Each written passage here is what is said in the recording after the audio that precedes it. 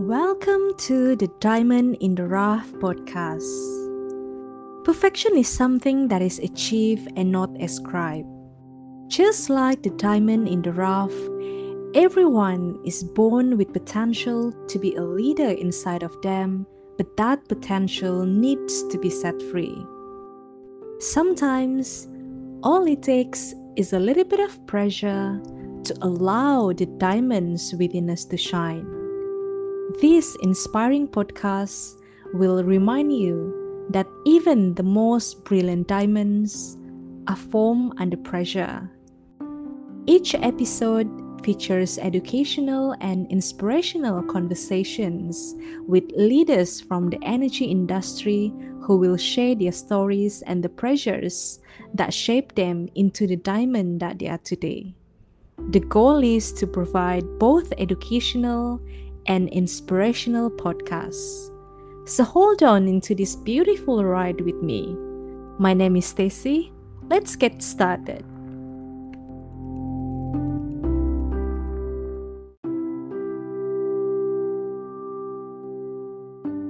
Hello and welcome to the new episode. It is my pleasure to introduce our guest speaker for today, the Deputy Vice Chancellor, Research, Innovation and Commercialization from Universiti Teknologi PETRONAS. Ladies and gentlemen, please join me in welcoming Professor Dr. Muhammad Shahir. Hi, Stacy. Thank you for having me on your podcast.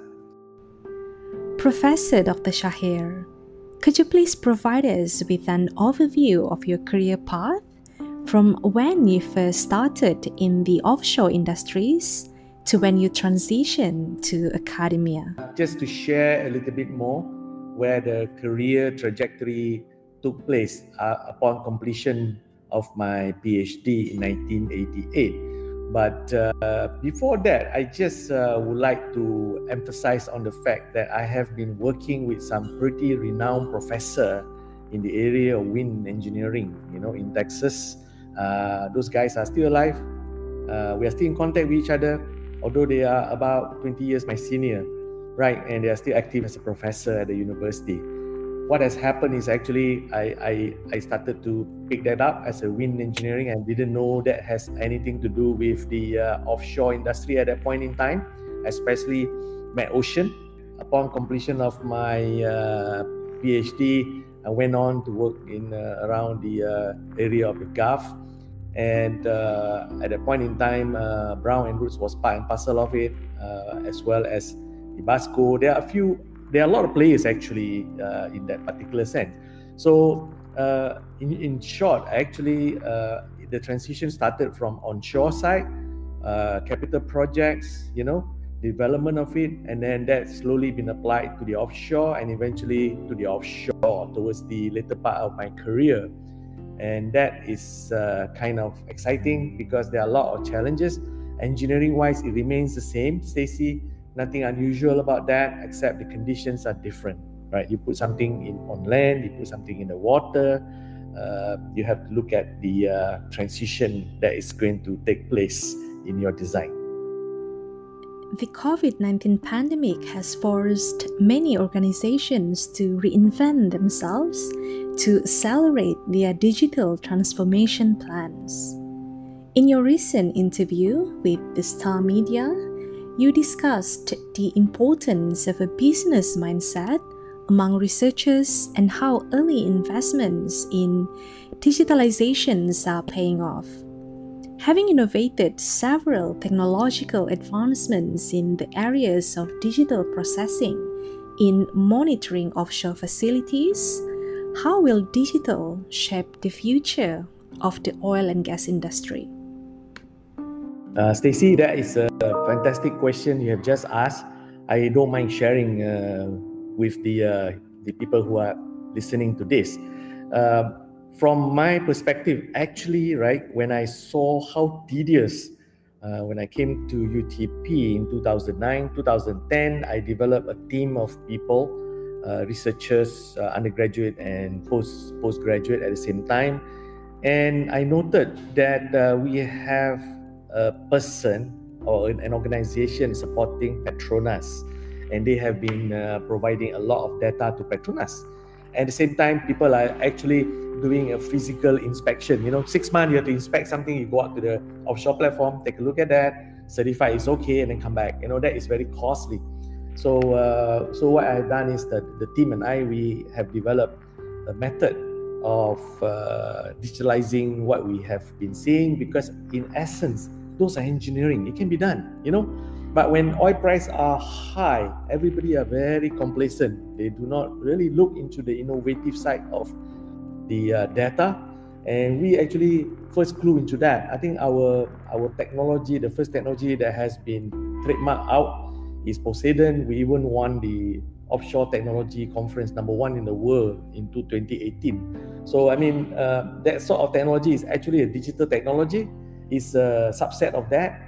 And when I take note of that in 2018, and I also noted that there have been some level of maneuvering around data analytics as far as offshore asset is concerned. So we bring in our team together. We look at the digitalization aspect of that. We can forecast, we can predict fatigue failure, we can predict what happened to the offshore platform. Just that there are so many data, people are starting to wonder how to use the data. So as a knowledge body, a university typically is, we found that digitalization is very important to the oil and gas industry, because oil and gas industry are full with data, right? And of course, they won't be sharing their data with other people. But since PETRONAS are our mother company, so we have been working closely with PETRONAS. Now, how this has been paying off? When we started the digital journey in 2018, I told our team, when I look at the mega trend of the world, digitalization is going to be the #1 thing until the year 2025, and there is no two ways about it. And that happens, Stacy. And the interesting fact is that as our team developed this, we started to break through with the client and apply the technology, apply our knowledge to getting jobs. And during the pandemic, I guess digitalization became the #1 thing. People buying things online, people having discussion meeting online. So in essence, the digitalization just sort of fit in and then move forward smoothly, and that's how we shape the future of the oil and gas industry. From our perspective, we have been helping PETRONAS to look into some of the particular of digital and data analytics. So this thing is going to keep on moving, and now we are actually going to other clients to do our digitalization capacity and competency. And also we have been training a lot of the industry captains and their corporations as far as digitalization is concerned, Stacey. The COVID-19 not only forced numerous organizations to accelerate their digital transformation plans, but also drastically altered how energy and operations are managed. In your opinion, what are the key challenges of transitioning to remote ways of working? This is a good question. I guess the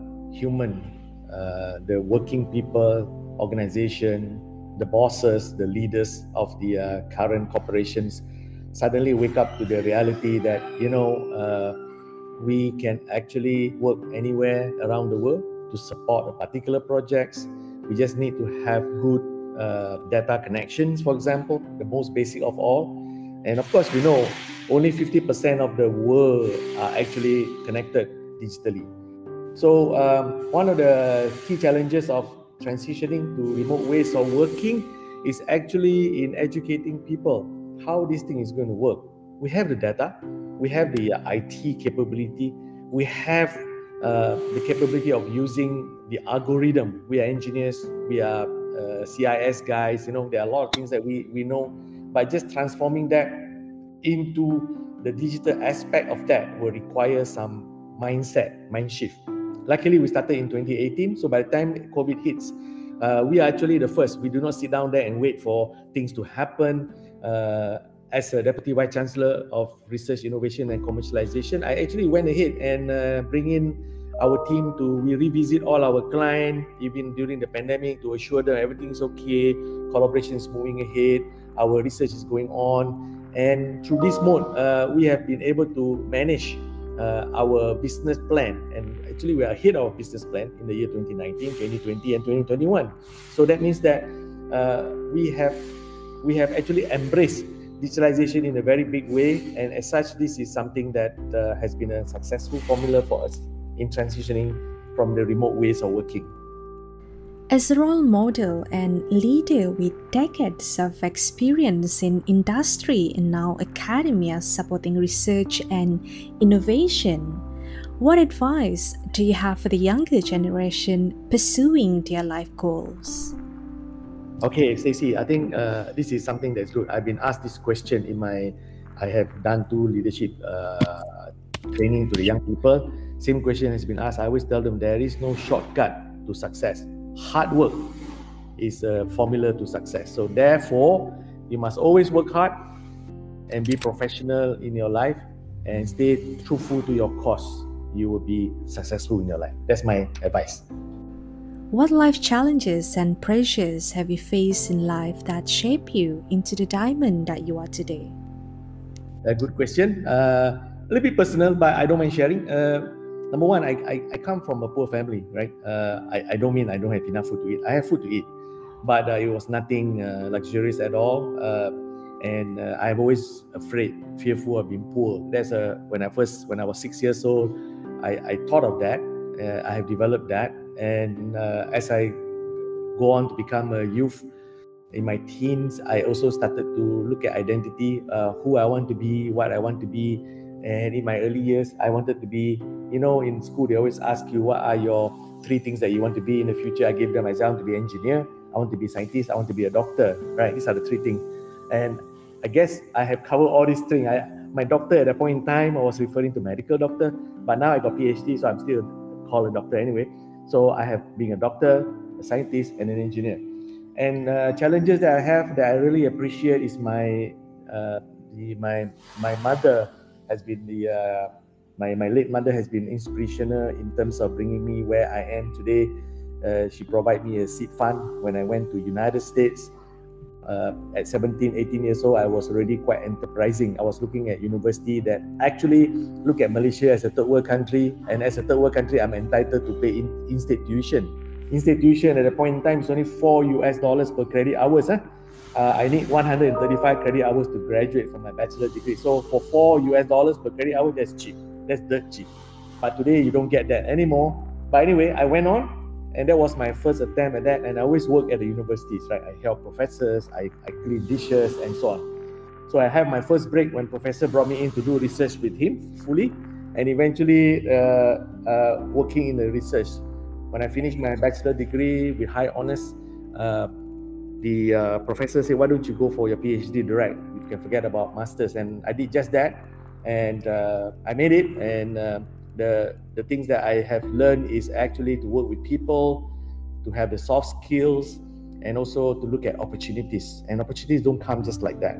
It comes through networking, it comes through people trust of you, it comes through your professionalism, and those are the challenges. Then when I was in the industry, Stacey, I noted that there are a lot of things that is going around in the industry that is not quite right, professionally or not. And but I endure through it. I've seen many things in my life when I was in the industry as a consultant, as a top management, working for multinational, become the head of multinational for the Southeast Asia region, and so on for many years. I guess the things that life challenges for me is I always tell our team, when you play, you must play to win. You cannot just play for the sake of playing. Just to be participating, you are just wasting time and resources. So people always think that I am like in the Asia culture, we call it kiasu. The answer is not.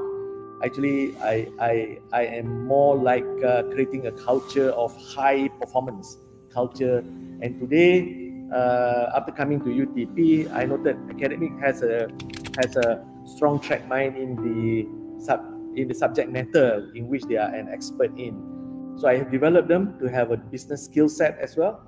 And those sort of challenges and pressure is where it shaped me today. And I am very strong believer in mentoring young people. I mentor a lot of young people, and they are very successful now. There are some of them, you will know who they are. I don't want to mention name. And I am very pleased because my philosophy in my life towards the end of I'm heading towards sunset, Stacy, right? So I cannot be here forever, but I always believe that a good leader will always create more leaders, right? Wow, I really like what you just said. Indeed, the ultimate responsibility, however rewarding in many aspects, is to be the leader that creates small changes with great impact. Thank you so much for sharing your simple, straightforward, yet powerful philosophy for us to learn and practice as a guide. Thank you. You're most welcome, Stacy. Always remember that a diamond with a flow is worth more than a pebble without imperfections.